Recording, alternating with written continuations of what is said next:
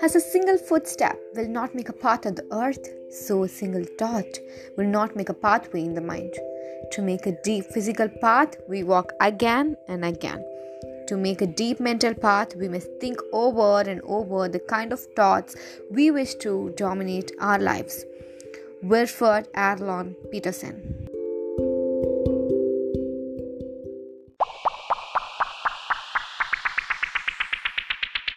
Hey everyone, welcome to Morning Musing.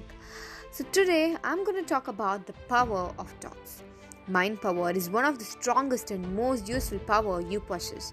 This power, together with imagination, can create success or failure, happiness or unhappiness, opportunities or obstacles. This depends on your mindset. Your thoughts are the main ingredients of this power. When you add them to focus and emotions, thoughts become powerful and can affect your reality.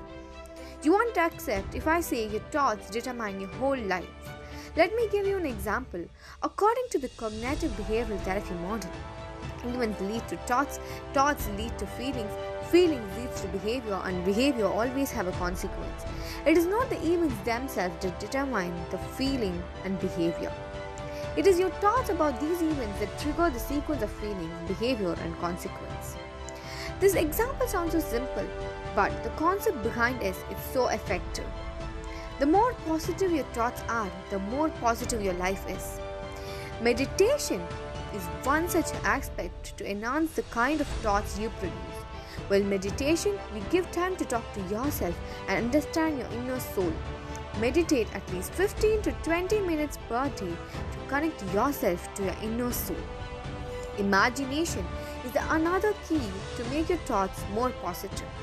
Visualize yourself to be a person you wanted to be in your future.